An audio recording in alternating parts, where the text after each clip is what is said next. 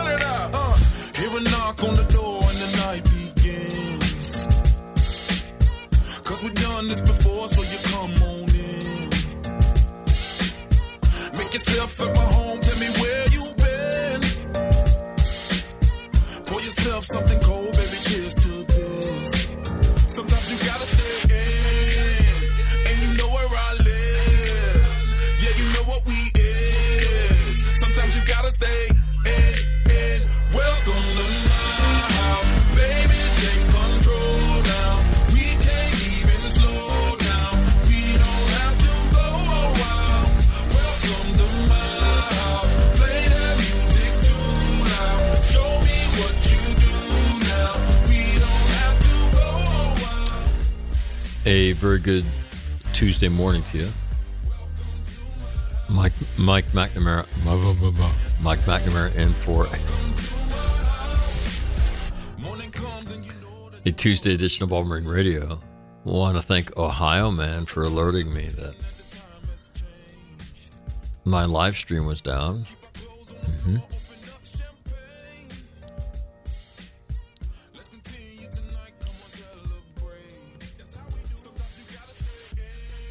Yesterday, and I looked at the stats, and it said 21 people were listening live at the time, and I said, yeah, you're the only one who's responding. So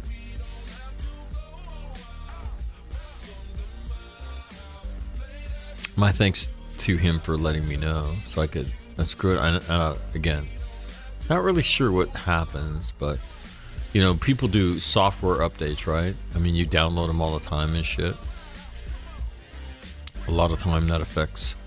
So I don't know. There must have been a software update to the software that governs the live feed that changed the setting in there. And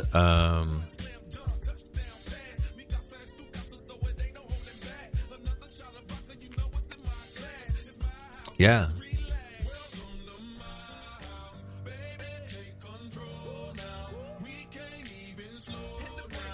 And so, there you go. So anyway, that's fixed. So I did that. I also had another great triumph yesterday. I was fighting with the bathtub in Colleen's bathroom.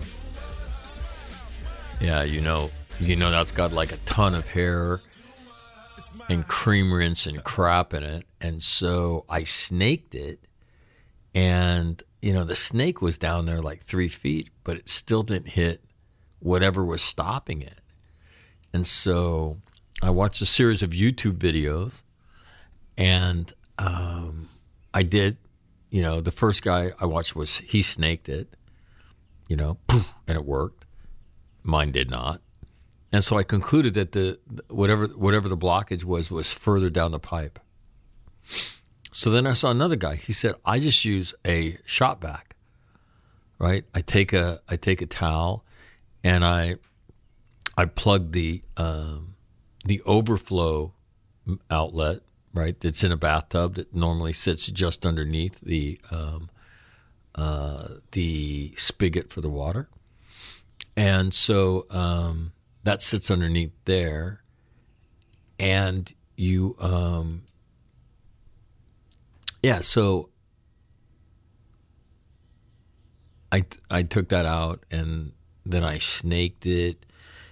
Well, I already said I snaked it, but what I did was I stuck a towel in that, and I got my shop vac, and I sucked all the water out. And the rationale was suck all the water out, and because what you put in terms of to dissolve the thing got so diluted that it probably could not have had the effect that you wanted it to have. So suck all the water out, let this stuff get down to the clog, pure and concentrated, and then see what happens. So that's what I did. And then I did it, and I thought it drained a little bit quicker, but it didn't have the impact that I thought the first time. So I sucked it all out a second time, and I resolved that I would let that stuff sit for about 8 hours, and I did. And then when I got ready to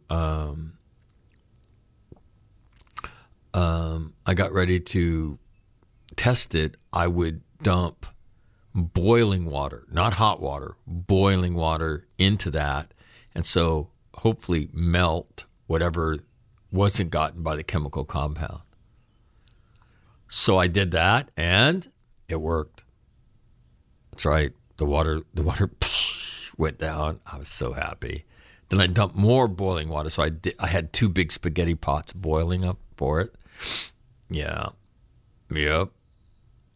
And it worked. And so then, just to make sure, I did it again. Colleen went to work, dumped that stuff. The stuff I bought at Home Depot, talked to the guys there. They said, "Oh no, use this stuff." I should post a picture of it.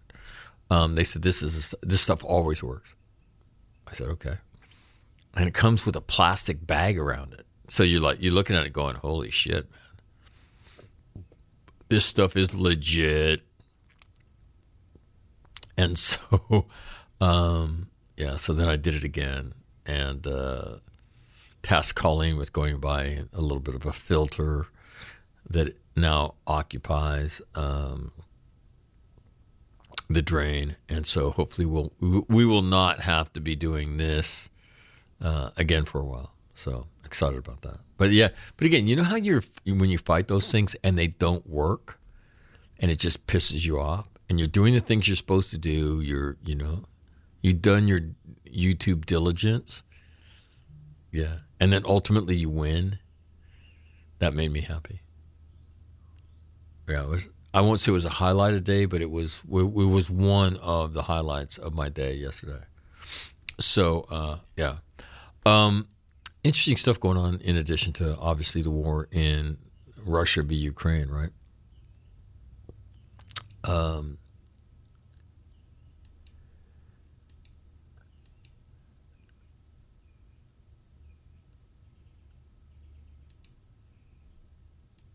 The General Officer of the Marine Corps, my understanding is they had a meeting with the Commandant not too long ago. And I don't know how the meeting went, but what I would say is there has been 2 letters that have been published in the last couple weeks. One of them by General Sheehan, Jack Sheehan. So these are general officers in the Marine Corps, right? So the one in General Sheehan's article in the Wall Street Journal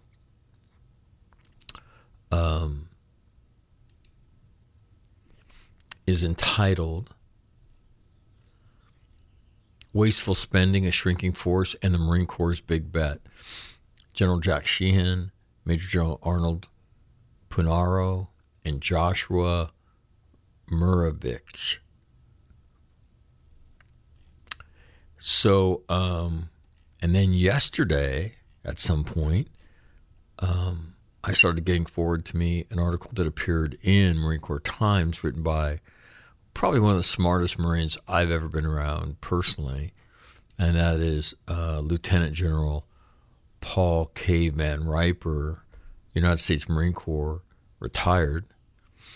It's entitled "Jeopardizing National Security: What is Happening to Our Marine Corps?" ?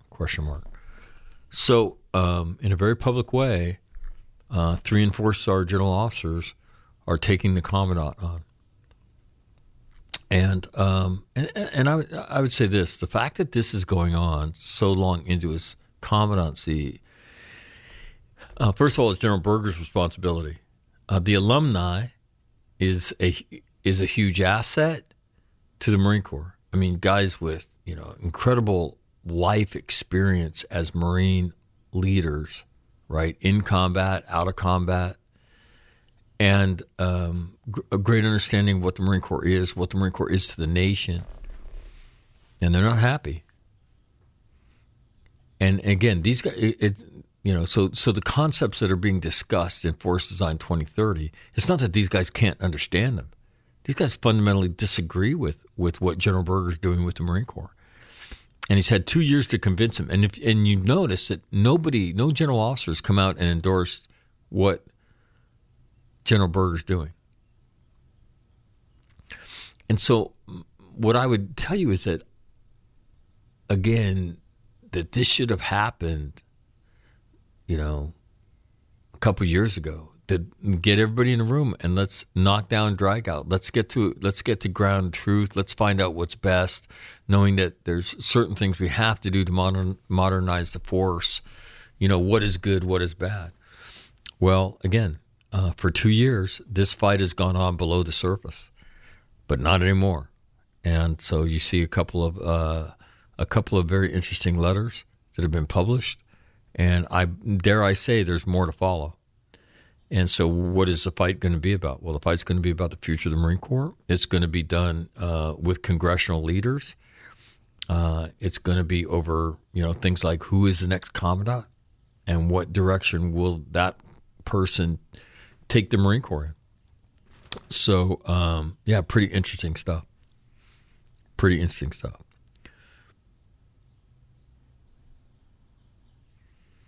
The Mensa brothers won't join me today. You're going to meet Ken Kirkaby. He is a friend of Jeff Kenney. Now, Ken wrote a letter to the editor of the Wall Street Journal responding to something that was written. In the letter is something that we've talked about,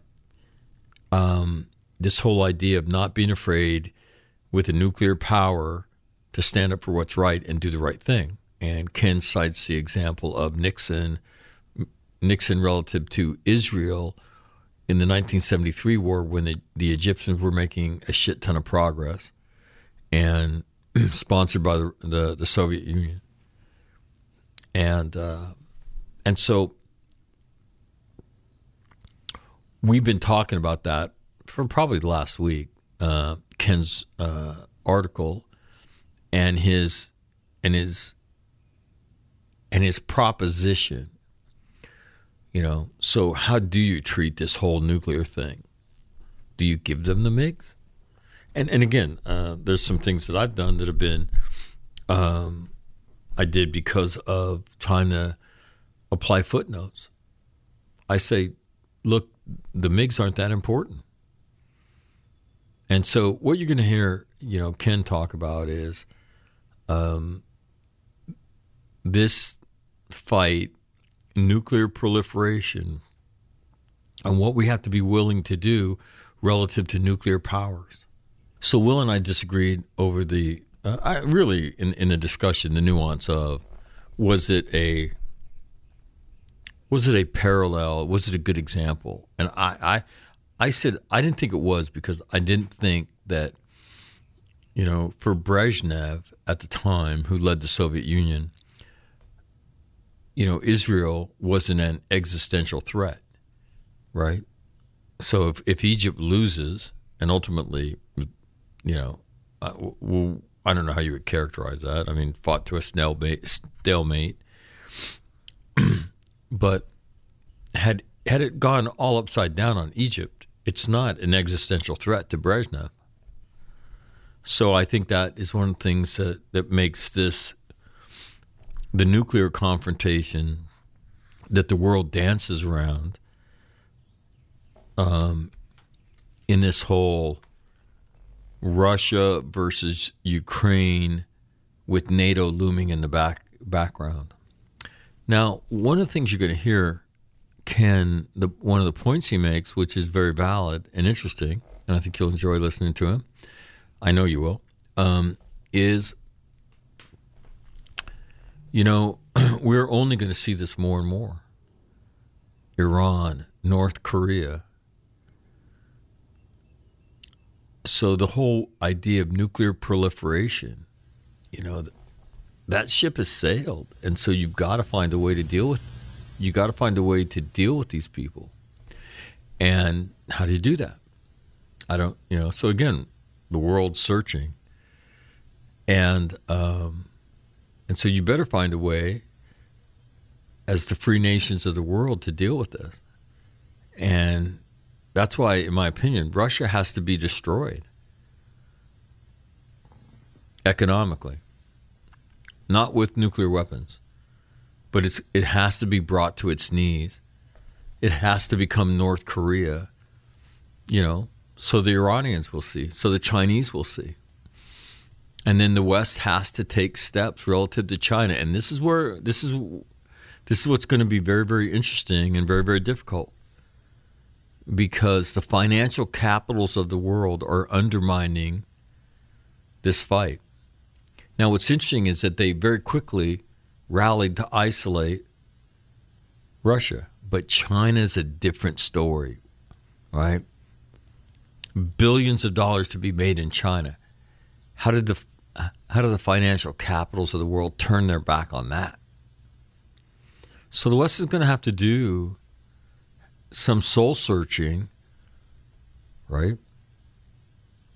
Evaluation, and then law passing relative to what can and cannot be done with China. So anyway, Ken, I think, begins that discussion, and more than happy to entertain it. And so you're going to get a chance to meet him. We'll check the news real quick, which has been our custom. And yeah. And then I'll post the links to both these. I'll post if you go to the Wall Street Journal page, for those of you that subscribe. And let me tell you, you can get a digital subscription to the Wall Street Journal for $4 a month on some test, and then just let it run out, and then get another one. Yeah, that's what I do. So if you go to your Wall Street Journal thing and just type in Sheehan, Sheehan,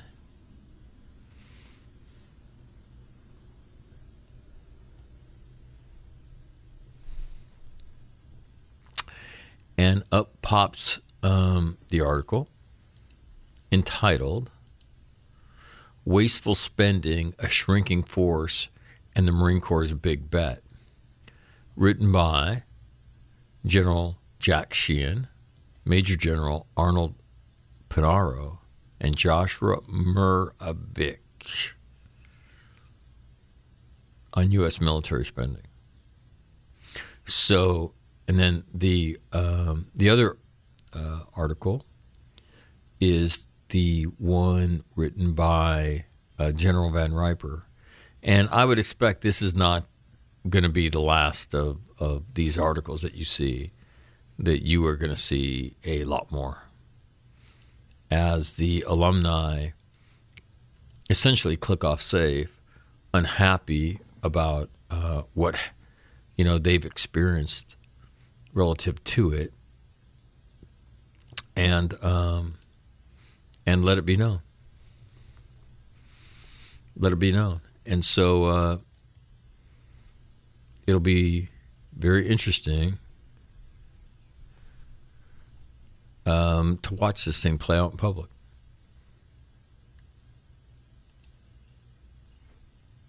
And yeah, you don't normally see it like this, but right, I guess it will be what it will be. And so again, interesting stuff. So good morning to you. The United States Marine Corps Band makes this morning official.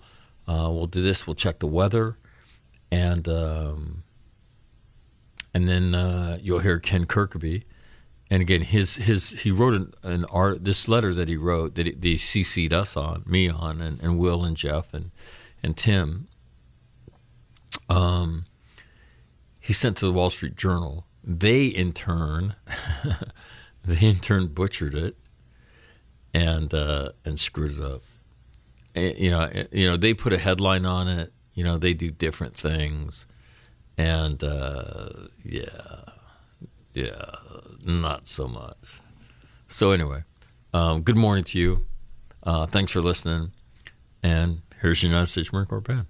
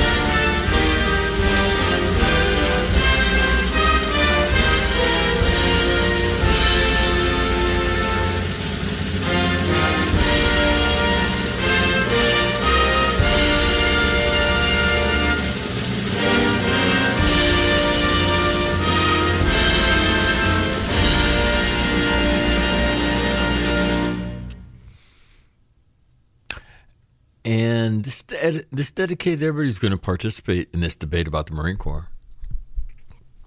One of the things that I've always enjoyed about being around the people who I looked up to in the Marine Corps was their honesty and their willingness to fight for what they believed in.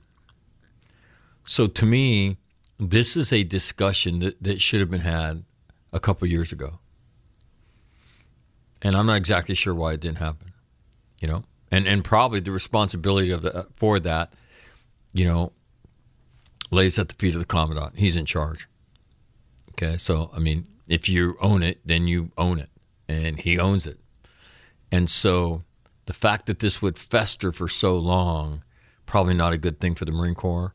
And certainly the fact that this debate is going to be held in a very public way. And again, these people that are part of this debate, they have friends in Congress, right? And so what is this fight ultimately going to be over? Is it going to be they're asserting control over the direction, not only the direction of the Marine Corps, but who's going to be the next commandant? Is that where this goes? But again, what they taught me, and again, this show is kind of a tribute to some of them, in particular General Zinni. And General Zinni was General Van Riper, two peas in a pod, although the Van Riper part of the pod is a little bit different. I've gotten to know General Van Riper since the time I knew him when I was a captain, and he's a very intimidating guy. And I judged him for that, and I shouldn't have, but being young and stupid, I did. General Zinni, much more welcoming, much more easy to be around, and so. But the way they affect this discussion is, the truth is important, and you can't be afraid to fight about it. You can have a good time with it. But ultimately, at the end of the day, because we're going to play You Bet Your Life, the truth is really, really important. And so it's that group of guys that is willing to go to the mat on this issue now in public, right? Now in public. And I think it's up to the Commandant to be able to answer, and then we'll see where this goes. So this is dedicated to that debate. And the future of the Marine Corps. Good luck. We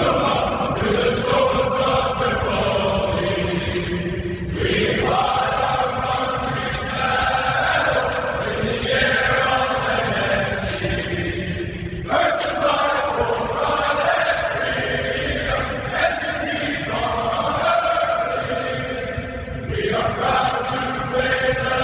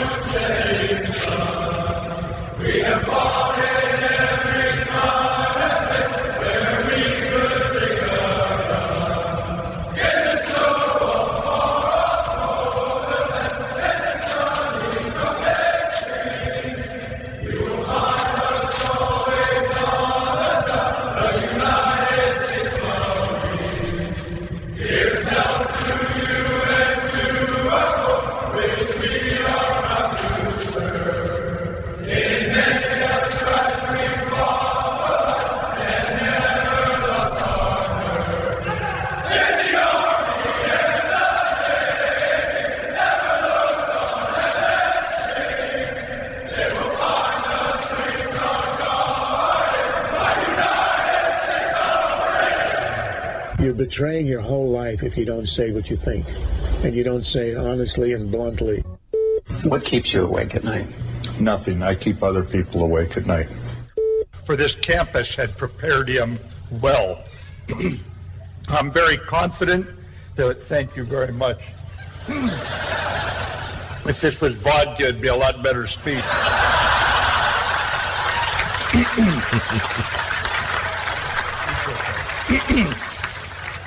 But I'm not supposed to glamorize alcohol anymore, so young folks, you ignore what I just said. We just have to execute. And we are executing every day, and so our Major and I are very proud of what you do. Doesn't mean we can't get better. We don't want to make a mistake to learn. We don't want to lose to learn. We cannot lose if we have to go fight. We got to do what these Marines did here 75 years ago. Persevere against difficult, challenging conditions and odds and win. You got to win.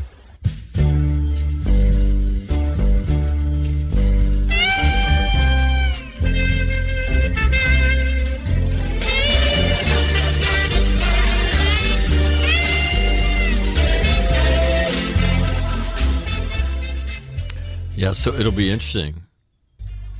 Who will you see appear in print now? Who will you...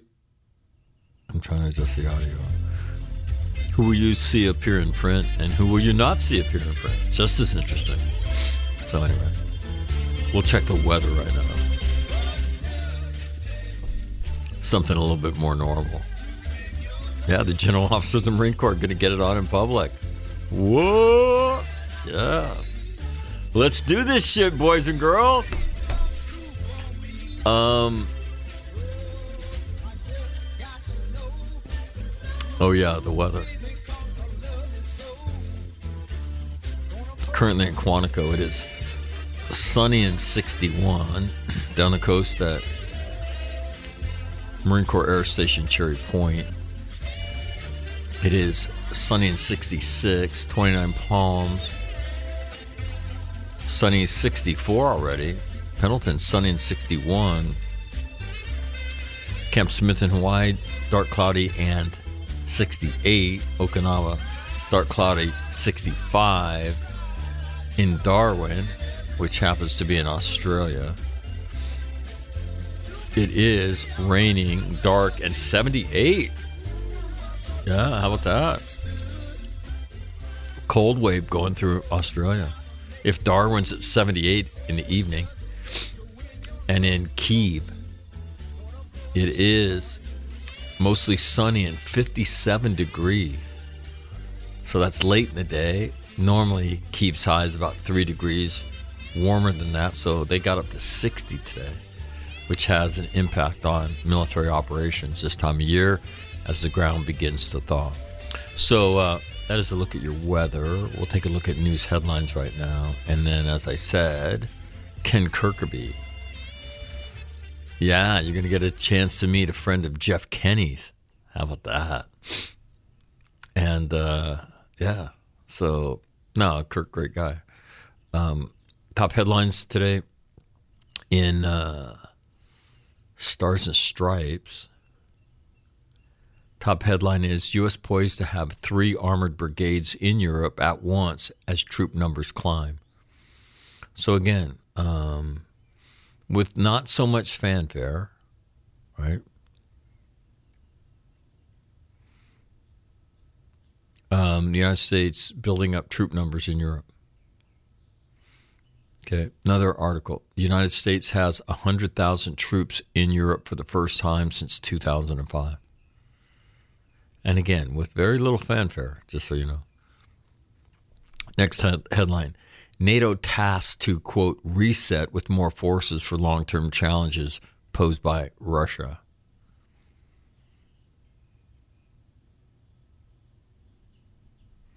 And again, some of the things you're seeing is, the United States used to devote, 9% of its GDP to defense? Went down to 7, now we're at 2, 3? Yeah, that should probably change. So those are the top stories in Stars and Stripes. The top headline in the Wall Street Journal is Ukrainians flee as Russian forces push to take Mariupol.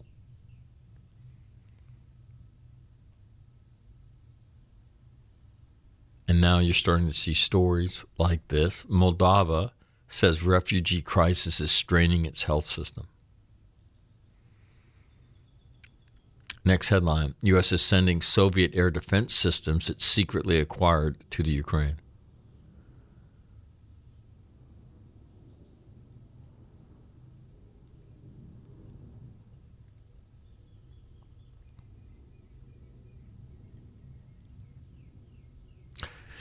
And you're starting to see more and more fighting articles from the front. There's an article in the Wall Street Journal today. Ukraine's troops fight a war of ambush and skirmish against Russian invaders.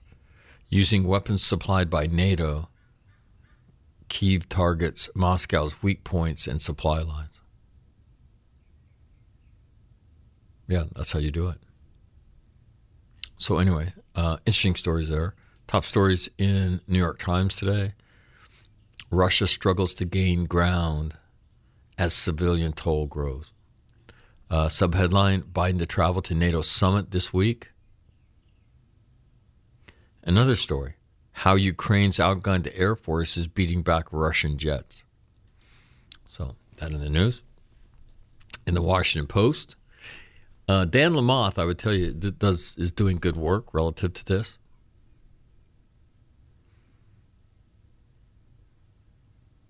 Top headline is, Ukraine says it has recaptured a Kyiv suburb. So that in the news. President Zelensky says some cities have been bombed beyond recognition. Again, that's all they can do. They can only go into the cities when they're abandoned because they don't have the ass to fight for them.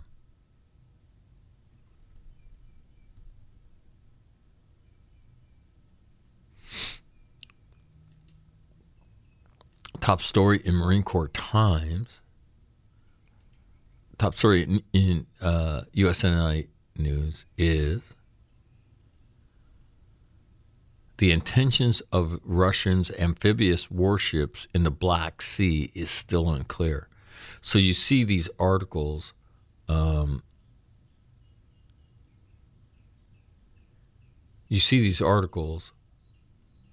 talking about amphibious operations in the vicinity of Odessa, yada, yada, yada. But not so much else. So again, a little update there. Another story. Navy pilots are flying dozens of daily Russian deterrence missions from the USS Harry Truman, which we talked about yesterday, in the Adriatic. In the Aegean Sea, which is south of the Adriatic. One other story that kind of caught my eye this morning. Navy has exceeded 500 COVID-19 vaccine-related separations. See if they give Marine Corps numbers in the article. Written by Heather Mongilio.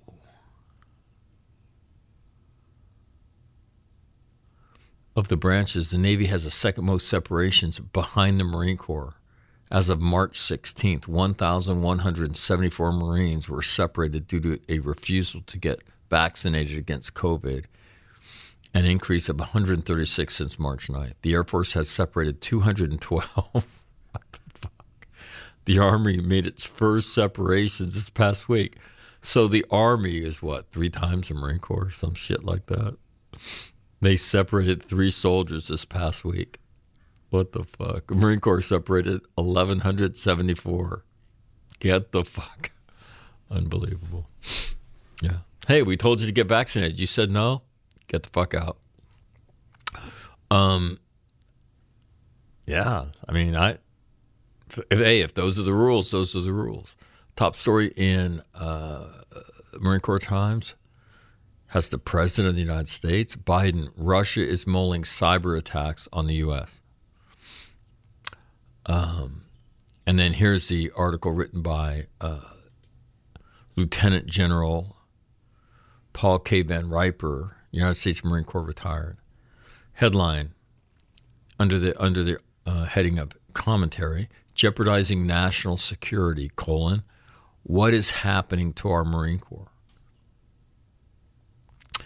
And General Van Riper kind of outlines when he joined the Marine Corps, and a Marine Corps that was, under the heading of First to Fight. And he kind of goes through his career. And I'll read you the last part of it. 66 years later, I still consider myself a Marine. But I am saddened beyond belief knowing that our Marine Corps soon will no longer be the ready combined arms force that our nation has long depended upon when its interests were threatened. It will soon be a force shorn of all its tanks, 76% of its cannon artillery, 41% fewer Marines in its infantry battalions. To make the situation even worse, there will be 33% fewer aircraft available to support riflemen on the ground. These divestitures were and are being made to provide the resources for 3 Marine littoral regiments designed to support naval campaigns for sea denial and sea control by firing anti-ship missiles. So the Marine Corps will trade its combined arms flexibility for a very specialized mission that the U.S. Army already can provide in greater numbers than the Marine Corps ever will. Moreover, for as long as 8 years, the Marine Corps will be neither the powerful, forcible entry force in readiness it has been for decades, nor the specialized anti-ship force of the future, neither fish nor fowl, which will seriously jeopardize national security.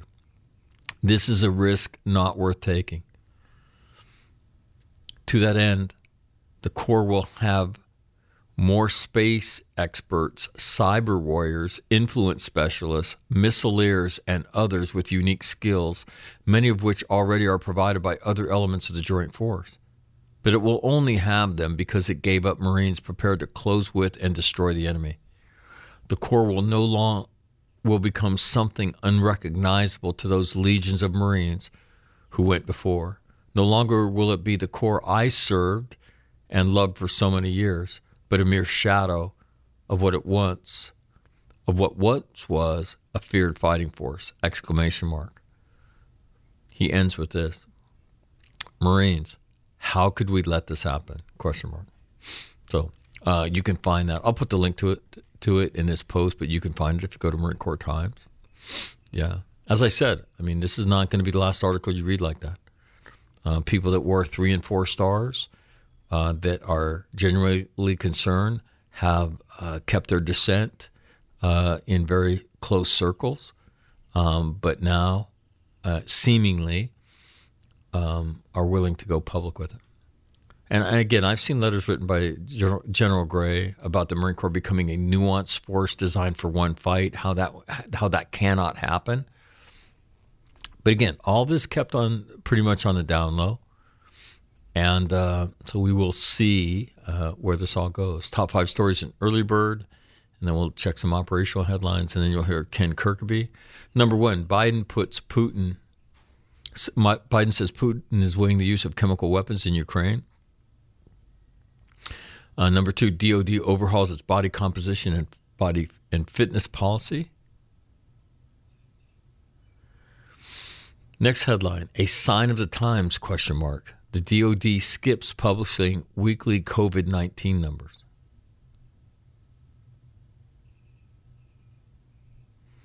Next is pornified, I don't know what that is, culture preventing military efforts to combat sex crimes.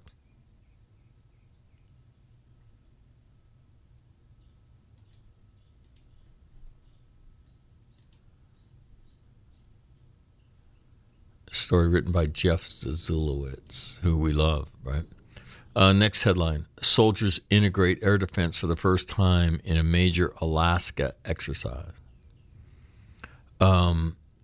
Overseas headlines, EU nations circle the wagons in a new strategic compass. Interesting. Yeah, I mean, again, Europe largely disarmed unilaterally to have militaries that were simply shells of what they used to be.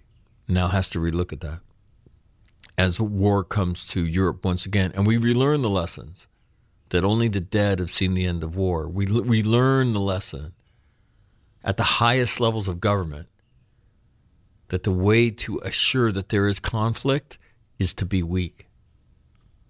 Right? And that Angela Merkel and her bullshit, right, laid the foundation, her utopian, Europe has to include Russia, right? This whole American narrative of Russia as a threat, come on. We're over that. Right. Has anybody seen her? Has she made a remark in public since this whole bullshit started that she was so instrumental in bringing to the world? Haven't seen her. Interesting. Same thing with the guy who preceded her, who went to work for the Russians. What is that, Gerhard Schroeder or some shit like that?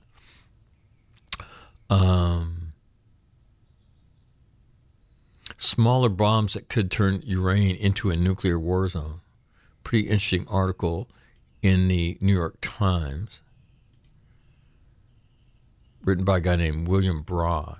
Talks about the use of smaller tactical nuclear weapons. I would again say this to you, and I'll go through it here in a minute.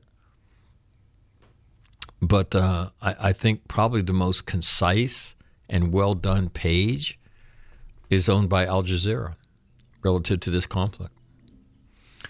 Yeah, interesting. Ukraine military tells residents to brace for indiscriminate Russian shelling. I think that they've already probably done that.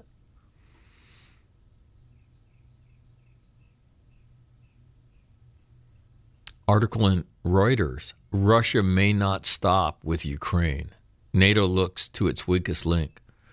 I have to tell you this. I mean, it's not like the Russian military is acquitting itself well here. If you were a foreign military, you wouldn't be so much afraid of this. And then from the Wall Street Journal, U.S. sending Soviet anti-air defense systems it secretly acquired to Ukraine. Let me go through the Al Jazeera page with you real quick.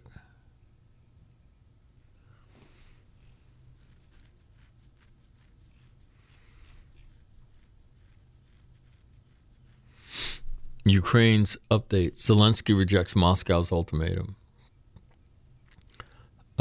Latest news. President Volodymyr Zelensky said Ukraine cannot fulfill Russian ultimatums and accused Moscow of seeking to destroy the country. 2. Moscow has warned ties with Washington are close to rupturing after U.S. President Joe Biden last week labeled his Russian counterpart Vladimir Putin as a war criminal. Odessa's mayor says Russian forces have struck buildings on the outskirts of the key Black Sea port city for the first time. A new curfew has been announced in Kyiv after deadly attacks killed 8 people in the city. Russia has banned Facebook and Instagram after labeling their parent company, Meta, as an extremist organization. Then they have a pretty good map, I think, which is actually it's one of the best maps I've seen. That's why I say this. So you'll see they have areas on the map labeled Russian-controlled. You see the Donbass area outlined clearly. So I mean, it's and I like maps. I'm a map guy. I like it. Give me 1 second here. All right. The focal point of the fighting, or the focus of the fighting, is Mariupol, a strategically important southern port that has suffered some of the heaviest bombardment since the invasion began. Many of its 400,000 residents remain trapped as fighting rages around them. Russian artillery continue to pound the eastern cities of Kharkiv, Sumy, and Chernihiv. And again, think about that. We are almost a month into this, and the easternmost cities in the northeastern part of the nation have not fallen yet. A Ukrainian news outlet is reporting air raid sirens in almost every region of the country. The Pentagon says Russia is boosting air and sea military operations in Ukraine, flying more than 300 missions in the past 24 hours. The refugee number now sits at 3.5 million that have left Ukraine and 6.5 million that have been internally displaced.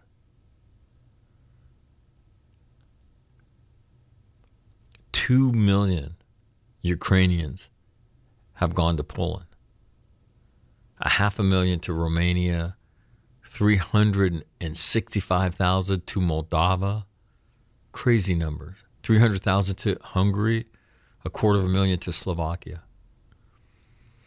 Sanctions. European Union cannot agree on whether or how to impose sanctions on Russia's lucrative energy sector. Germany says the bloc is too dependent on Russian oil for that.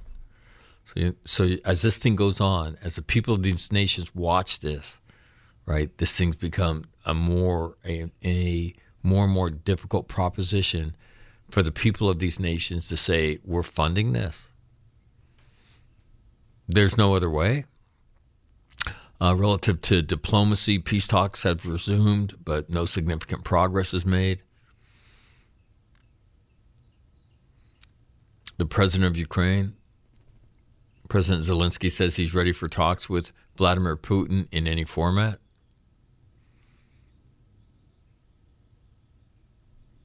The UN General Assembly is expected to vote again this week on a motion criticizing Russia for its humanitarian crisis in Ukraine. Again, if the United Nations is worthless in this, what the fuck is it even there for? The kabuki dance where, the major powers can block anything. Well, what use is that?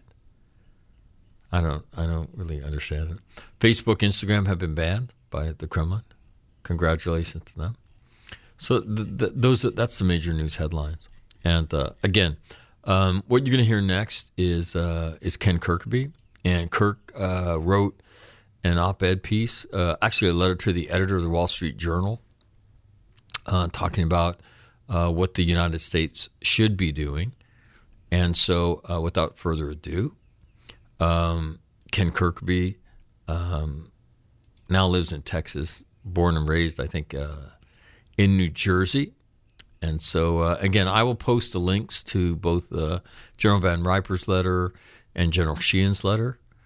But that's the other interesting headline this morning. If you're part of the Marine Corps family and part of the Marine Corps culture, and if you follow General Berger's Force Design 2030 and you scratched your head at some of it, you're now seeing some of the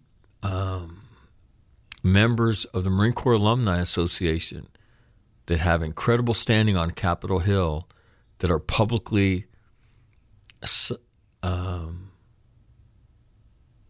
blasting the Commandant of the Marine Corps and are now wanting to contest, I imagine, the funding of his initiatives with members of Congress, and ultimately, probably, I would imagine, who's going to be the next Commandant.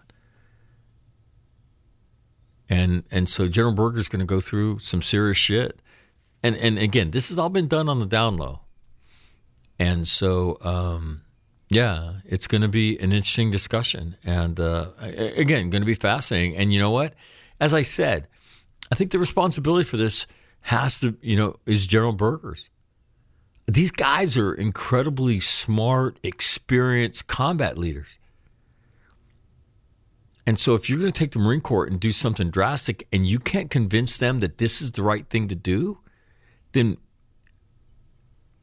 either you're a genius or you're doing something really wrong. And these guys are all really smart, sophisticated leaders, right? And so, it's going to be very interesting. So without further ado, though, this is Ken Kirkaby, if I can get my act together here, talking about his letter that he wrote to the Wall Street Journal. And I will get my act together, so give me a second here. Joining me is somebody who's listened to the program. I was first introduced to him because Jeff Kenny used to tell me about how smart this guy was. And his name's Ken Kirkaby. No, goes by Kirk. And so I want to, former Marine. And so we're going to talk to him. He wrote a letter to the editor of the Wall Street Journal. And actually, we've discussed because he shares the letter with us, and so I wanted to have Kirk on to talk about his letter. And but before we do that, like everybody that comes on All Marine Radio, we've got to meet him and figure out what the fuck he is. So if we can know if he passes the smell test, because we're Marines and that's what we do. So first of all, Kirk, welcome to All Marine Radio. Thanks for doing this. Thank you. First of all, you guys do a great job. So keep up the good work. I never miss a podcast. Well, I don't know how good it is, but thank you. But I will say this: it always tends to be entertaining. That's for sure. Quality, I can't really vouch for on a daily basis, but we try. First of all, tell us about you. Born and raised where? East Coast. I grew up in New Jersey, right? Right. In a rural part of the state, and then later down by the Jersey Shore, and spent most of my young life fishing and hunting and stuff like that. I was real kind of an outdoors kid, loved that kind of stuff, and went in the Marine Corps in 1974. How old? 19. Why? I was at college. I went one semester to college, and I met this guy who had been a grunt in Vietnam, right? And right. He was, not too long back, and I didn't know anything about the Marine Corps. I talked to the Army recruiter, and I got hanging out with this guy, and he's a pretty funny guy, and he was up by the Z. I didn't know anything about the Marine Corps then. He's up by the DMZ, probably in 3rd or 4th Marines, I would guess. And he told me what it was actually like, and I was just amazed. All right, like I said to him, was it really bad? I would, ask him a dumb question like that, and he'd go, he said, the only time I was really miserable was when I was drinking out of puddles and going through garbage dumps to find food, right? I didn't know what the hell he was talking about. I said, so what'd you guys do, go out and sleep in tents at night and stuff? And he just kind of laughed, and he goes, no, we didn't have any tents. And that's what got you fascinated with the Marine Corps. Yeah, I was just I was really thinking about going in the service, but that kind of closed it, was this guy. So I remember it was in Miami, right, where I was going to college, and they found a dead guy in the Miami River, right? So they pulled him out, and Mike was the only guy that would go near him. They had a tarp over the guy, and Mike picks it up and looks at the guy, and then he looks at everybody that's standing back 20 feet. Oh, it's just really funny. And I'm thinking, oh man, this guy's far out. Anyhow, I don't know why I brought that up. Oh, funny. Yeah, it's a funny story. So anyhow, as soon as I got back after the summer, I joined up and, did my thing there at Parris Island. Had a great senior drill instructor, Staff Sergeant Hignite, who at that time was a staff sergeant. He was a major hero. He was the oldest drill instructor on Parris Island. He was 36, and he had seen some shit. Now, if you want to do some research on Hignite, don't take my word for it. Get Joe Walters' book, Strength in Numbers. And that Joe Walters was his platoon commander, right? And Walters finally lost a leg. But he discusses a lot of stuff that he talks about Hignite. Great book, okay, great guy. And Hignite was just tremendous, DI. Fearless guy he was like a legend in the Marine Corps when I was there, right? Right. So I had him for my senior, graduated, and I had a 2-year enlistment, no guarantee. And they wound up sending me to Intel School in Coronado, right? Coronado Island. And so, wait, so this is 74? This is 74, right? Uh-huh. So I went there, and I think the course was about, maybe 4 weeks, 5 weeks, and did pretty well in the school. They let you pick where you want to go, right? Right. So you pick by how well you do in the school. So I didn't know what to pick, and I saw this Fatima, right? And I'm going, where's this Fatima? We had staff sergeants in that course, and they go, it's a little helicopter base on Okinawa. I'm thinking, cool, helicopters. That sounds really cool. I didn't know anything about it, right? So I go, okay, I'll go. and they needed another guy. And I had this friend, Bernardi, who was at sick bay that day getting a tooth pulled, right? So I said, Bernardi wants to go there too. And they go, okay. So he put his name down. So he comes back from sick bay. I said, you're going to Okinawa with me, right? That's the kind of jokes we used to play on each other. So we get to Okinawa, and a sergeant, it's at night, and a sergeant gets on the bus. They go, what did they tell you guys about Vietnam? And I go, nothing. The war's over, right? We're all looking at each other. He goes, nah. He says, we just sent 2 squadrons to Da Nang, and we're sending 2 more at the end of the month. Is anybody in 164 or 165? I didn't even know. So I look at my orders. I go, yeah, I'm at 164. Yeah, it's one of the ones that's going, right? So I go, oh, cool. So within a month, okay, we embarked for Operation Frequent Wind.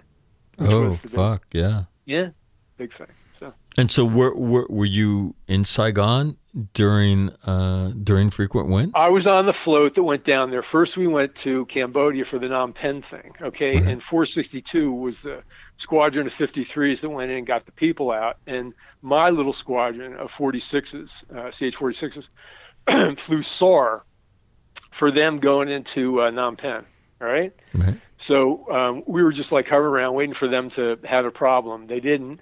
We did that. Then we went back on station to the area off Vung Tau, and we just waited there, okay, for orders to go in. And finally, on the 29th, I think it was in April, we started sending the first planes in. Now, remember, these were just small helicopters, and it was a small carrier. It was the Hancock, right? We only had 6 birds from my squadron. And we had a couple of Cobras and a couple of Hueys, and let's see, I guess there were some 53s too from other ships like the Blue Ridge and whatnot. But my squadron was all 46s, and we flew around the clock. I went up as a SAR guy, but I never went into Saigon. Right? I went up and flew around over the ocean, on the SAR things, but I never went into Saigon. They let the more experienced crews, do that. Guys that had seen a lot of action in Vietnam and whatnot. All our pilots were really good pilots. Most of them were very experienced, all right, and had been, in combat operations before. In fact, the 2 guys that got killed during that night, Nystuen and Shea, were, former, helicopter pilots in Vietnam, 46 pilots in Vietnam. So we did that thing, and if in that crash, we lost 2 pilots. The crew guys got out, though. Luckily, it was an empty bird. They were flying SAR that night, and another SAR bird got them out and almost put the 46 in the water, getting them out. They got the guys out of the water, and they landed on the carrier, and just water poured out of this 46. And they're not supposed to be able to float, but that one did. It was amazing. They got Scotty and Wills out, and Scotty didn't know how to swim, and Wills basically saved him. It was just a really fast thing that they did. It was a great extraction, and it spoke very highly for how well those guys could fly. This was at night, right? And you got ARVN birds coming in the pattern, tell everybody what an ARVN bird is. A South Vietnamese Army of the Republic of South Vietnam, South Vietnamese helicopters. Okay, they were Hueys that the ARVNs were flying, and they were just grabbing them and trying to get out of the country and landing on anything they could. Right. And if they didn't have the deck space, they landed in the water. Pretty much, they landed on the ships, and the ships just threw them overboard. To keep the decks clear. So, but these guys are flying in, no radio, no nothing, and they're flying right into our patterns. And it was a wonder that more people didn't get killed. So that's how that went. Yeah, for anybody who's never seen, through the wonders of YouTube, I mean, just go online and just do a search on those words, right? Yeah. And the stuff you see is crazy, absolutely crazy. So how do you cross paths with Kenny? All right, so I come back after being overseas for a year, right? I come back, I'm a corporal now, right? And I get to 29 Palms, and there's these 2 PFCs, right? One's this like tall, lanky guy, and the other one's built like a tank. And he's wearing the birth control, eyeglasses, right? And he's looking at me with a real dubious eye, and I'm thinking to myself, man, what a drip this guy looks like. Right? Little did I know he would turn out to be a fun-loving guy, right? That was Kenny. He was 18. Yeah, he was a real tough kid. He was 18. He'd only been in the Marine Corps for like, a couple of months, I guess, at that point. And he was his honor man out of boot camp, right? And you could tell he was really going to be a good Marine. He identified with the Marine Corps. He was a real tough kid. He was smart, his sense of humor was more twisted than mine, So we got to be good friends, and we wound up renting one of those little cinder block houses out in the desert. That's where we stayed. And then after I got out, he had other occupants in there with him. But I guess I was at 29 Palms for about 7 months. That's how I met Kenny. Okay, so do you stay in? Do you get out? And then where does life take you? Oh, wait a minute. Did you ever share living quarters with Kenny? No. I'm smarter than most of the people that you hear on my podcast. Because the guy's a total slob. I've heard that. I've never really experienced it though. He could foul an area, all right, with no concern for human life. It was like The Odd Couple. Like I was the guy always trying to be clean, and he was a slob all the time. Yeah, that's an indictment on you for being so stupid as to live with someone. That's how I spent my ending days in the Marine Corps, picking up after Kenny. Yeah, well, there you go. So you get out of the Marine Corps. What happens to you? What do you become? Everything. I tried this, that, the other thing. I knew I wanted to go in some kind of business, but I didn't know what. Right. I had a very interesting job for a long time, and I did very well at it. I was a field rep for American Body Armor. Okay, they sold bulletproof vests. Right. For cops. So I'd go around giving demos, okay, and shooting myself from time to time with body armor on, which was, you'll do anything when you're broke, let me tell you. So I did that. I did that for, probably like 3-4 years. And like I say, I was going to stay in it, and I was going to get into fundraising, all right, because at that time I was helping the police departments raise money so they could buy the vests. Right. And I said, this isn't very hard. I could probably do this as an adjunct to what I was doing. So anyhow, I did that for a while, worked out good. But I was always interested in companies and stocks and stuff like that. So I had a stockbroker. I would buy like 2 shares of a stock, with all the money I had. And he goes, you seem to like this. Why don't you get in it? This guy was an old guy. He was one of the Flying Tigers with General Chanel in China. Yeah. His name was Cyrus Poley. Cool guy. And I said, well, I'd like to, but I don't know how to go about it. He says, I just get a firm to sponsor you and take the test, whatever. So that's what I did. And I quit the vest business, and I started, I just became what was then a retail stockbroker, like in the movie Wall Street, right? And 38 years later, still there. Now you're also a writer. You've written 3 books. Tell us about, first of all, where does it come from? And what are the books about? The writing, yeah. Well, I wrote for a national outdoor magazine, mostly for a couple of them, but mostly sporting classics. Okay, over the years, had a good editor there. This guy Chuck Weschler really was really the reason I got to write so much for him. And then I wrote a novel in '96 about 3 guys on a fishing trip in the Bahamas, and there's like a half-assed romance in there, And the protagonist is a former Navy guy. And then the next novel I wrote, Red Stick 1, the protagonist is a former Marine recon guy, all right? And he's a half-Creek Indian, and his big thing in life is he can read tracks better than anybody, right? So he winds up being taken in by a game warden when he's a kid, and then he becomes a game warden. Also goes to the Marine Corps, and in the end, he tracks down a killer. All right, that's really the central dynamic of the book. In the second Red Stick 2, his Marine intel guy calls him up to go to South America and find an American engineer that's been kidnapped by the Shining Path. So he goes down there and links up with another agency guy, and they find him. So, author, financial guy, former Marine. What else do we know? I need to know about you before we talk about your letter to the editor of the Wall Street Journal. Nothing. To the opinion. Okay, nothing. All right. So talk to us about Where does this letter come from? You're watching the same events that we watch. You're watching Russia v. Ukraine, and what is in your head? What do you see that makes you right? I'm watching that. I'm listening to you, right? And what I'm seeing is, I'm not seeing our leadership, our Biden administration. I'm not seeing that leadership moving fast enough. Astounding. It was private business that was actually quicker with the sanctions than the administration was, than the government sector was. And I didn't think that was possible. But some of these big multinationals suspended in operations in Russia before we even had sanctions up.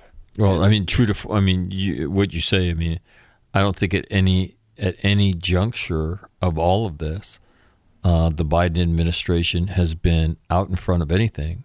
No, right. Now, I will say this: I think we've gone lockstep with our allies. So I don't know to what extent. Someday somebody will write a post-mortem about this.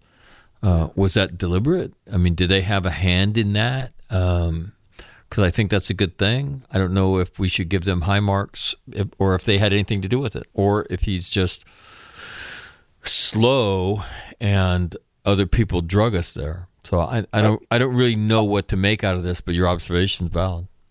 I think he's dragged into it. I think he's going as slow as he can. Then you have the MiG thing when Blinken says, "Yeah, we gave him the green light," and then all of a sudden, no, again. So regardless how you feel about the MiGs, these guys are moving slow.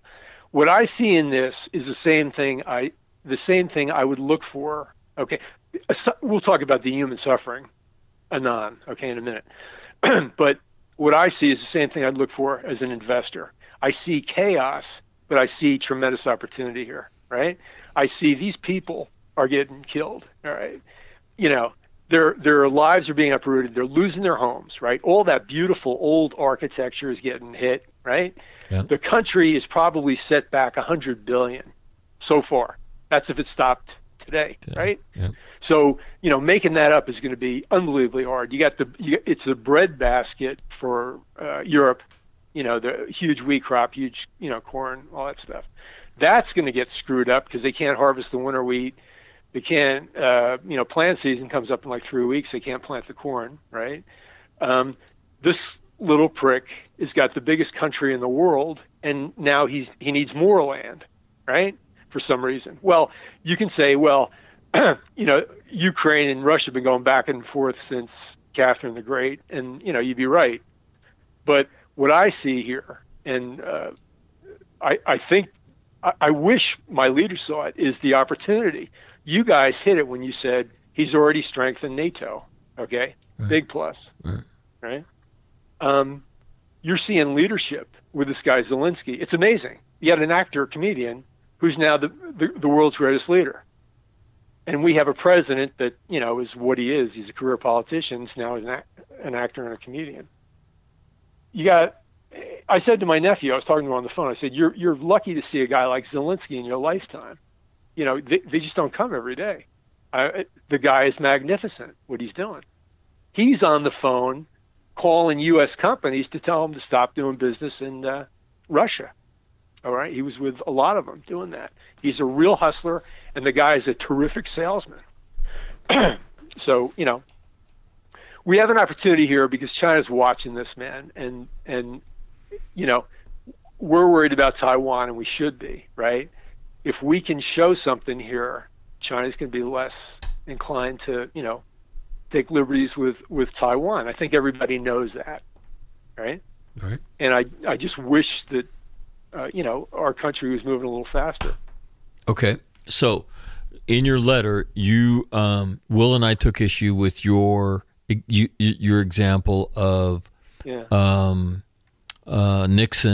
in 1973, Israel versus Egypt, Soviet Union. So it's essentially a proxy war going on. And so Will and I said, we don't really think that's an apples to apples comparison because, I'll quote myself, Russia v. Ukraine is an existential event for Putin, where Egypt versus Israel was not existential for was it Brezhnev at the time? Well, yeah, it was. Who was it was Brezhnev. Okay, first of Brezhnev. all, you got to realize this was right in the middle of detente.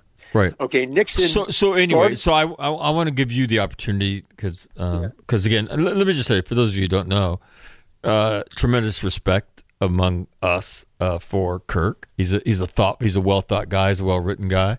He's an articulate guy, and so I wanted to find a way to get him on with the other three of us, but that I don't know that I can wire that. I'm working on it, but so I thought I would just have him come on and give him the opportunity to footnote, to defend his example, and B, make any comment he wanted to make relative to the letter that you wrote. Now, just a quick aside, do they edit your letter? Yes, they did. They edited the crap out of it. Yeah, I didn't. and Well, I guess I guess they have to, right? If they're going to shorten it to put it in their publication. right, it's a space thing and Right, whatever. And I said my first line in the original letter was escalation hysteria is the new COVID.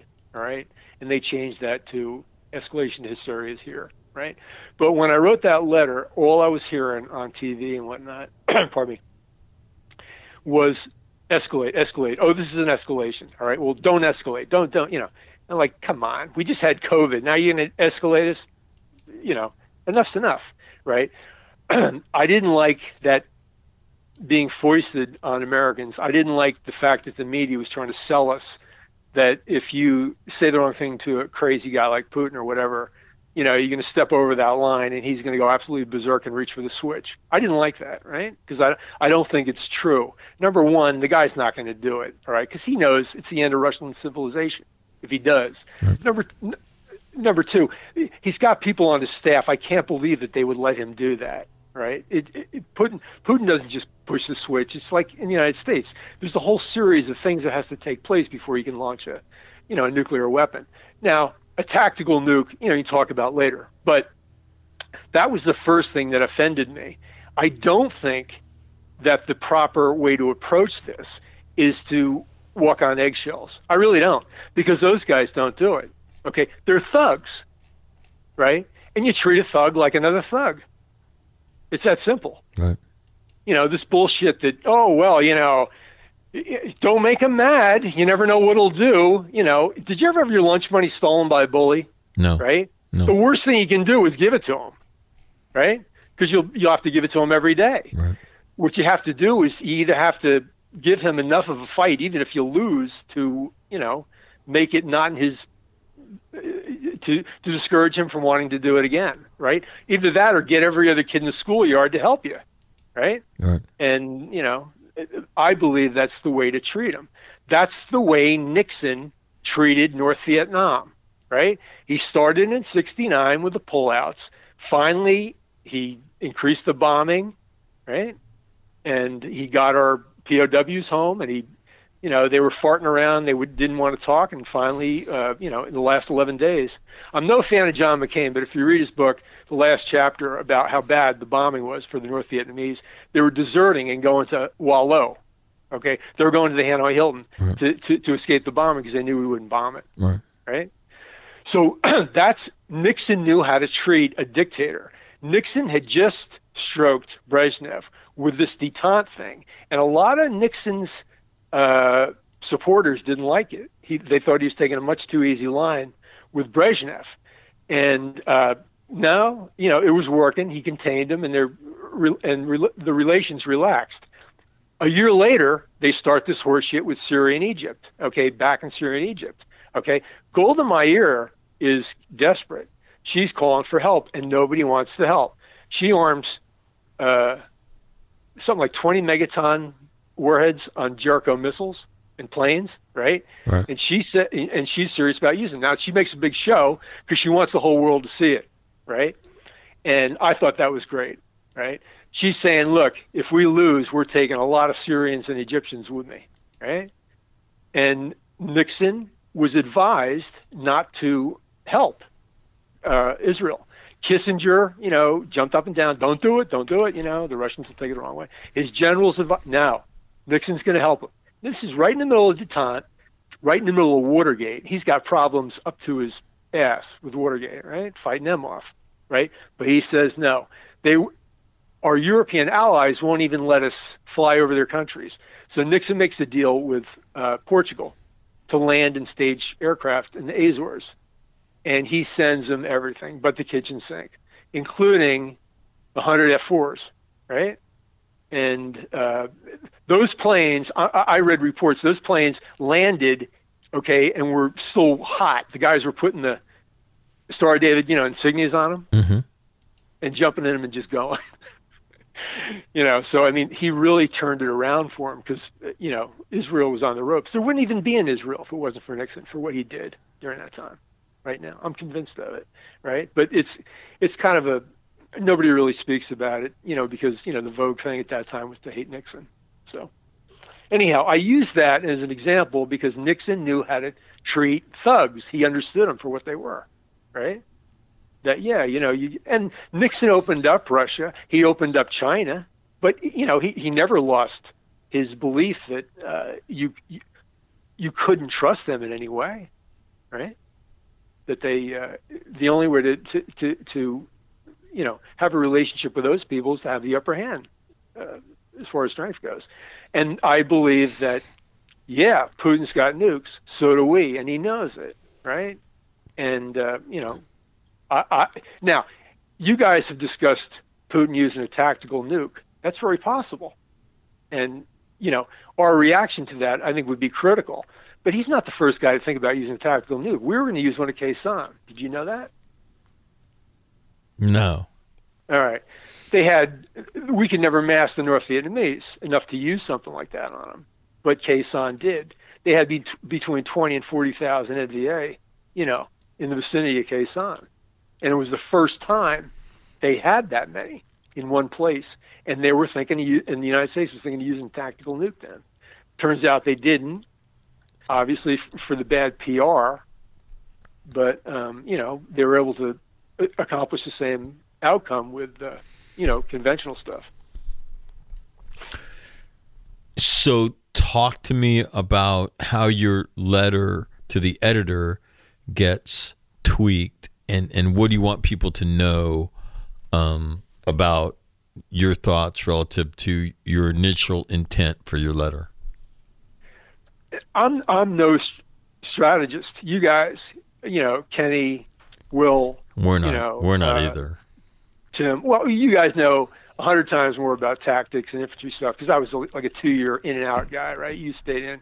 You were officers. You know more about that stuff. The only thing I know more than you is just experience because I've been alive a little bit longer. I'm 67, right? And I have experience watching our people against the Russians, face to face with the Russians, face to face with the Chinese, face to face with the North Vietnamese. And these people, they only understand you when you they only listen when you come from a position of strength. So my point is that we should take the lead, all right, to give Ukraine every possible thing that it needs, all right, and encourage our allies to do the same thing and not have to be dragged into it. Okay, so let me ask you. So when we when we say, okay, to fairy dust their nuclear weapons, right? Risks nuclear war. What do you say? What do you say? And here's my reply. Putin goes, I've notified my nuclear team or whatever. Whatever he calls Here's my reply. So have I. Now what? And you're willing to do that for a nation. So what's your motivation to do that? It's not in the Ukraine. You think it ends with Ukraine? So okay. What do you think the next act is with China? What do you think the next act is with Iran when they get a nuke, right? After Iran has a nuclear bomb, you're going to wish for Putin again. God knows who they're going to give it to.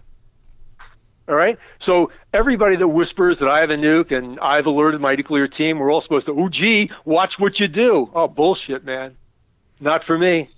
So now so the world we live in today, get comfortable with the possibility of a nuclear exchange.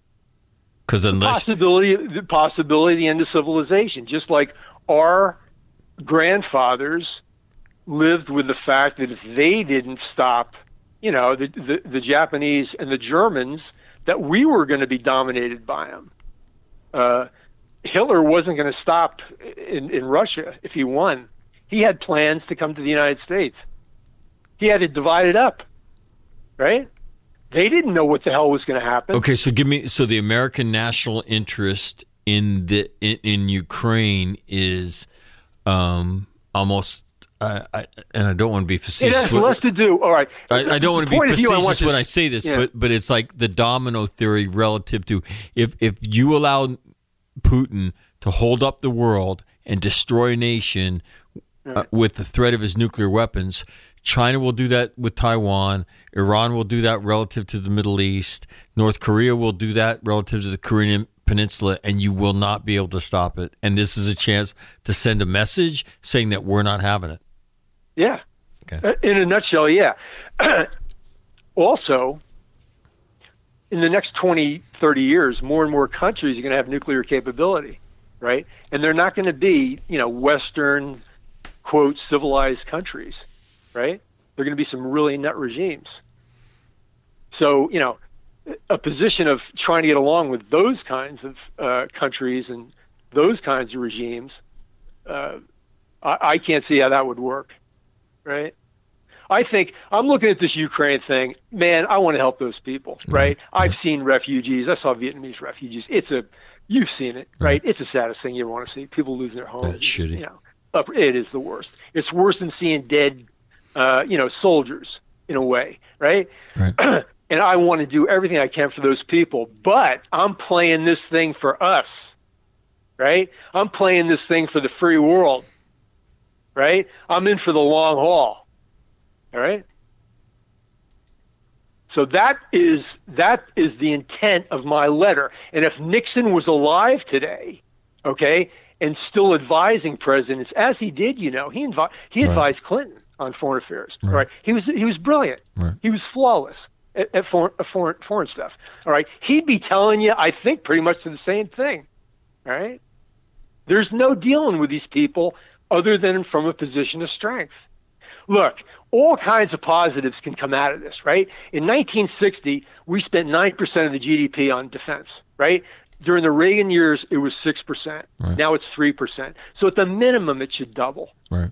At the very minimum. And other countries are going to realize this too. All right. So there's a lot. We just got, terrible, PR from Afghanistan. Mm-hmm. I think that led to that. I think that emboldened, Putin in a lot of ways, and will embolden, other enemies that we'll have.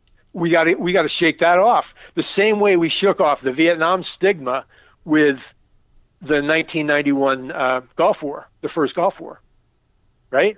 I never would have lived to see the day when I was working in Manhattan then, and a parade comes down, right, honoring the serviceman. Are you kidding me? Is this the same country? Right. They were spitting on those guys, 7 years ago, 8 years ago. No, I'm wrong. 15 years ago. Yeah, it was longer than that, but. Yeah, but you were rolling. You were rolling. I didn't really want to say anything. That's right. All right, I'm done. No. So the end state. So let me ask you this: Putin. Yeah. Does as this thing ends? Yeah. Give me an end state for Russia v. Ukraine. Because now what you see now is Russia moving additional forces. Right. He can't lose, right? He knows that. Up to whoa. Up to what? 70-80% of his forces now. I'm hearing are committed. Is that accurate? Well, the last I read was all the forces he massed on the border have now been committed, right? And so what we're talking about now is our additional forces. That were not originally committed are now being sent to the region. Right. They're all getting poured into that cauldron. All right. Is that 75% of his? I saw the first podcasts of those Russians that they captured the very first days of the invasion. I couldn't believe how unmilitary those guys looked. Yeah. They just looked like the most unsquared away guys you ever want to see. So they're obviously just, the dregs that he dug up. I kind of suspected he'd keep his best guys in reserve guarding him in Russia, right? And so let's say he commits 75% of his forces. Let's say we can reduce them, all right? That's not the worst thing in the world for the United States, Right. all right? To take one of your major allies and, destroy about half their army, that's not too bad. No. And we don't have to risk one American life to do it. What else you want? Does in the end state as you see it, is Putin still in charge of Russia? I don't know. I honestly don't know. Come on, you're being a podcast expert right now. You can't play the I don't know card. Like, what the fuck? Come on, you guys say I don't know from time to time. We don't. You just camouflage. Really I shit on Timmy for doing that all the time, so I'm not going to let you get away. It could be this. On the other hand, it could be that. And there, you guys are pretty good at that too. I don't know what the end game is as far as regime change, but that would be just swell. But when you reduce somebody's, armaments like that, I don't believe he can't lose, right? The guy's such a gangster, right?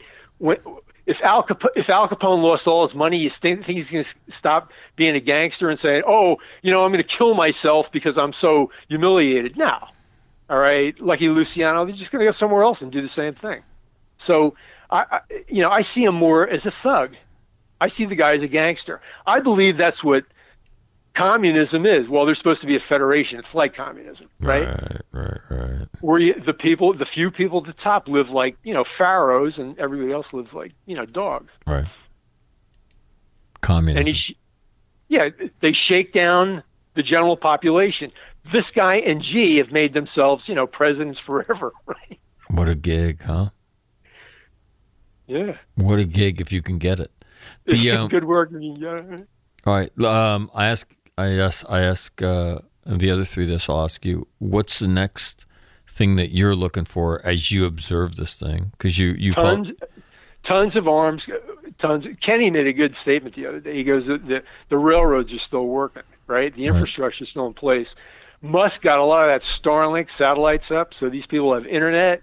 They know what's going on, right? Hopefully the Russians will get some propaganda to the good side now. I understand there's a Radio Free Europe now, like that old CIA operation. So maybe you get some, dissent back, down home there. I look for tons of arms coming in. Give them the MiGs, even if they cut them up, like in the Wall Street Journal, use them. I was reading it today. It says they can cannibalize them, use them for parts. Fine, any damn thing, because it's PR too, right? Every damn thing. And then we give the American aircraft to Poland, who deserves it for all the refuse you're giving to these people. I mean, they're doing a hell of a job, They got to offload some of them to, other countries. I hope a lot of them come here. They're the only ones that have a real, asylum case as far as I'm concerned, right? And that's spoken as a Texan. Yeah. There you go. First of all, Ken, we'll have to do this again sometime. We'll have to get you on with everybody else, and all right. I thoroughly enjoyed the conversation, and we'll do this again. All right. I mean, this to me is and again, I don't. If that's how you define the American interest, then what you say is absolutely logical. And that to me is a test of it. So thanks for doing this. Thanks for coming on All Marine Radio. Okay. And again, you've been a great supporter and and often articulate, emails and things like that about things you don't agree with or points and just. Well, I love what you're doing. I love what you guys are doing, and it's great. I wish they would have had it when I was in the Marine Corps, or just soon out. And it gives the guys in there, something to listen to that's really no bullshit. And it's, I like it. So keep it up. Keep up the good work. You got good guys. All right, man. Thank you very much. All right, thanks. All right, see you, Kurt. Bye now. Mm-hmm.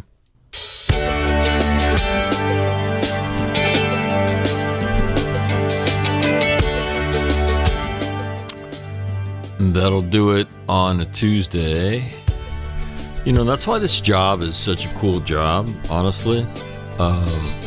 You know, I'd only heard about Kurt from Jeff Kenny. And, you know, you read emails and then you get a chance to, it's the first time he and I have ever sat down and talked at length. And you just get to meet somebody who's just a great guy, you know, well thought, well spoken, well read, obviously, well written in his case.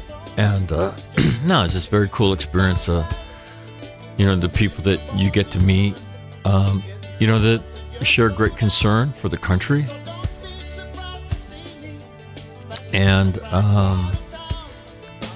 you know, as I reflect on my thoughts, you know, and I think my thoughts and Will's thoughts are pretty close together on this. I think what we do is we might differ slightly on our approach, where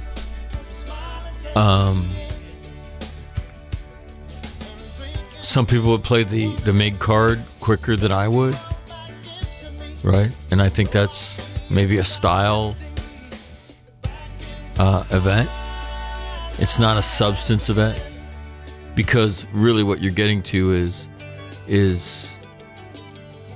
he's right in that there's a bigger fight that's going on here against totalitarian assholes.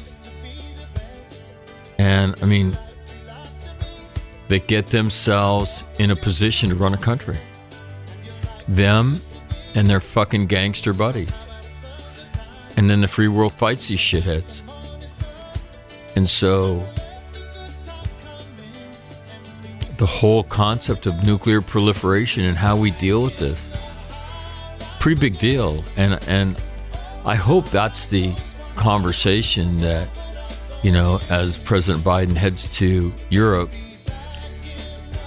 to huddle with the heads of state of Europe, that, look, this is not going to be the last time we stare down a nuclear power. And what we have to do is we have to show them that without firing a nuclear weapon, we will destroy them. We will make you North Korea, if that's what you want to be. And they have to be united in that, and they've got to do it. They've got to, Russia's got to be wrecked. The people of Russia are going to pay, and people may say, oh, you know, I hate to see that. Yes, we all do. But I'll tell you what, that's the card that has to get played. So when you do stare them down, whether it's over the MiGs, that they'll use the pretense of, oh, well, that's an offensive capability, therefore I'm activating my nuclear forces. And then Kirk's right. Then, you know, the West has to say, all right, we will activate ours. And I guess you stare that down. And now with the advent of, you know, smaller tactical nuclear weapons, it's not Armageddon. It's only Armageddon if you're underneath one of those nukes. For the rest of us, life goes on. But I think the point is, you're going to get to that point. And again, I think the West has to be able to stand up for that. So anyway, my thanks to Kurt for coming on today. And, you know, it's an important discussion, the nuance of escalation.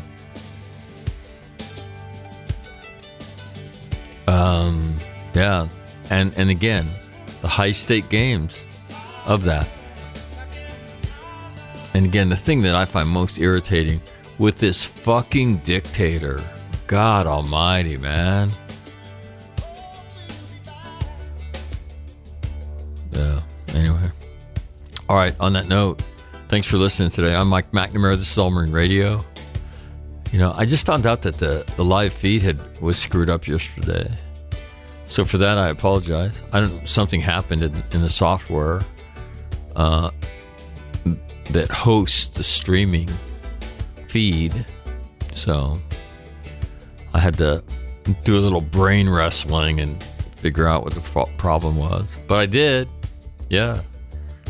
So anyway, if I can help you, if I can help somebody that's struggling, let me know. I'm Mike McNamara. Later.